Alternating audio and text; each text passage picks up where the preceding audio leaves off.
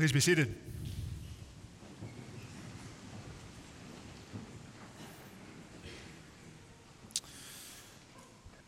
In her book, Teaching a Stone to Talk, the American writer Annie Dillard included an essay titled An Expedition to the Poles. And in this essay, Dillard weaves together imagery drawn from her experience at worship and imagery drawn from various expeditions to the Arctic. And the effect of this weaving together is quite striking and at times provides some very illuminating insights into the life of the church. For example, at one point, Dillard reflects on the many hazards that are faced by those who travel to the Arctic, those who seek some form of communion with that uncompromising environment. And then she writes the following: "On the whole, I do not find Christians outside of the catacombs sufficiently sensible of conditions. Does anyone have the foggiest idea what sort of power we so blithely invoke? Or, as I suspect, does no one believe a word of it? We're like children playing on the floor with our chemistry sets," Dillard says, "mixing up a batch of TNT to pass the time on a Sunday morning. It is madness to wear soft hats and nice clothes to church. We should all be wearing crash helmets. Ushers should issue life preservers and signal flares. They should lash us to our pews. For someday, God may draw us out to where we can never return." Now, I will admit I have taken a few liberties with Dillard's verbiage, but the liberties that I've taken are intended to draw out the essential insight at the heart of this evocative passage. Dillard helps us get at a question having to do with what it is we're doing here today. What do we do when we baptize people? What do we do when we celebrate the Eucharist? What do we do every time we gather for worship? Should we, in fact, all be wearing crash helmets and lashing ourselves to the pews? The answer to that question is found in our gospel lesson. And if we take a look at both John the Baptist and Jesus, we'll see something important that bears not only on our understanding of worship, but it bears on the entire experience of the life of faith. So let's look first at John. What exactly was John doing out there in the Judean wilderness? Why was he baptizing people? Believe it or not, there is actually a fairly robust scholarly discussion about how to answer that question.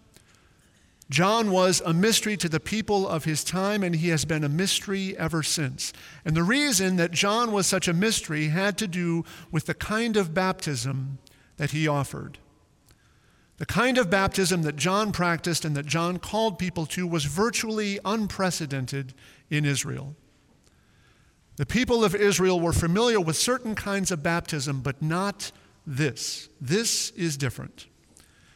They knew about the kind of baptism that was administered to Gentiles who had converted to Judaism. John wasn't doing that. He was baptizing people who were already Jews. The people of Israel also knew about the kinds of baptisms or ritual cleansing that one would routinely observe as a way of maintaining ceremonial purity. The Essenes who lived near the Dead Sea were among the most prominent examples of people who practiced those forms of baptism. John wasn't doing that either. He was baptizing everyone, not just those who sought to live a consecrated life, set apart from others who were not as observant. So nobody was quite sure what John was doing. And one of the Gospels includes a story about a conversation between John and a group of religious leaders who come from Jerusalem down to the Jordan, and they ask John, "Who are you exactly? What is it you're doing? Why are you out here? What about this baptism of yours?" And the answer that he gave them only further confused them. And the reason people had such a hard time making sense of John's baptism is that it looked forward and not backward. It looked to the future and not to the past. John's baptism was not a reminder of something old and familiar. John's baptism was a sign of something new and unprecedented. John's baptism was intended to point people towards a new creation, a time when God would overturn every established order. John's message to Israel was that the world as they knew it was about to end. In other words, John invoked power. John was telling people to put on their crash helmets and lash themselves in because they were going for a ride. Now let's look at Jesus. When Jesus is baptized, it's a sign that the new creation that John preached had begun. And we see this most clearly in Luke's description of what happens to Jesus. When he had been baptized and was praying, the heavens were opened and the Holy Spirit descended upon him. The one whom John had said would come after him, the one who would baptize not with water, but with fire, the one who would pour out onto the world the power of God's Holy Spirit, God's anointed Messiah, had arrived. And God had begun drawing out the whole world to a place from which it would never return. After this, there was no going back. Things would never be the same again.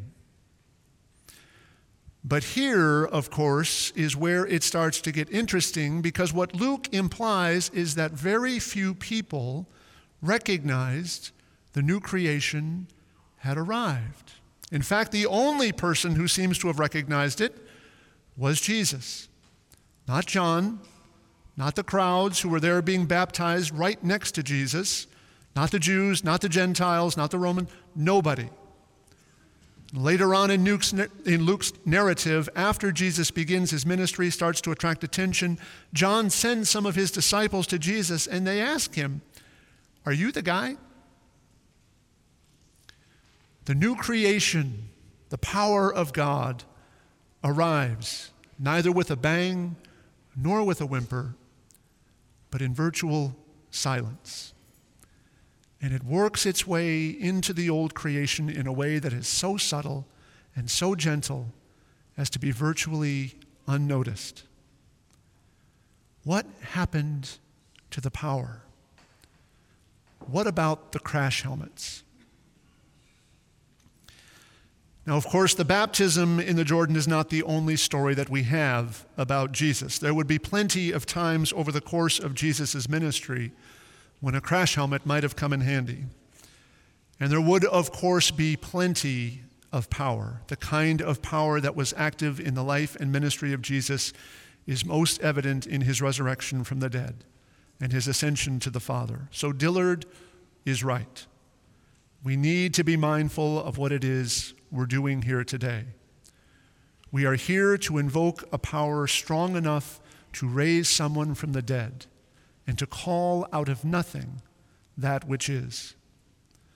Crash helmets and life preservers at the front door would not be out of place. What we do this day and every day when we gather for worship is to bear witness to new creation, not something old and familiar, but something unprecedented and unimaginable. But it's a power that looks forward and not backward. The baptism of Jesus was a signpost along the way, but that was not the final fulfillment of the reign of God. The resurrection of Jesus and his ascension to the Father were likewise signposts along the way, but they weren't the end of the journey. The coming of the Spirit at Pentecost, another signpost, but not the end of the road. The meaning of the incarnation and the meaning of our lives are ultimately grounded in an unimaginable future when the wisdom and the power and the glory of God will govern every dimension of creation. And the power of God is out there drawing us forward. It anticipates the future and does not memorialize either the past or the present. And because the power of God orients us to the future, it speaks to us in silence. The past murmurs, the present screams, but the future whispers.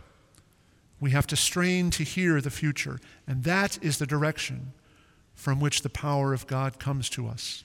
And it works its way into our lives in ways that are so subtle and so gentle that we oftentimes don't notice until after the fact. And that brings us back to baptism. The baptism of Jesus was the beginning of his ministry, the inauguration of something that he knew was waiting for him out there in the future. And it was his baptism that set his feet on the path that he would follow for the rest of his earthly ministry. Later in Luke's gospel, long after his baptism by John in the Jordan, Jesus says to his disciples, "I have a baptism with which to be baptized, and what stress I am under until it is completed." His whole life was oriented towards what he expected God was going to do in and through him. And the same is true for us. The same is true for everyone who is baptized. All those who are baptized and who are joined to Christ, united to him both in his death and in his resurrection. Being baptized means learning to live your life so that it is ultimately oriented in the direction of the communion of saints, the forgiveness of sins, the resurrection of the body, and everlasting life, toward an unimaginable future that is ordered by the glory of God. All the promises that we make when we're baptized, to continue in the apostles' teaching and fellowship, to persevere in resisting evil, to proclaim the gospel by word and example, to seek and serve Christ in all persons, all of those promises are intended to remind us that we have been born again and raised to newness of life. And just as the baptism of Jesus was the beginning of his ministry, so too does our baptism mark the beginning of our ministries.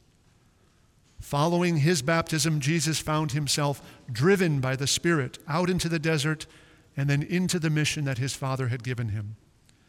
And following our baptisms, we too are people who are driven by the Spirit, sent out on the mission that Jesus gives to us, to share with him in the work of transforming this world so that it reflects the glory of God. If we paraphrase Annie Dillard, through baptism, God has drawn us out to where we can never return. And the place to which he has drawn us is himself. The future that awaits us is God. And as we respond in faith to his call, we share with him in the work of redemption. Now, in just a few minutes, we will initiate several people into the new life of Christ, and we will renew our baptismal vows.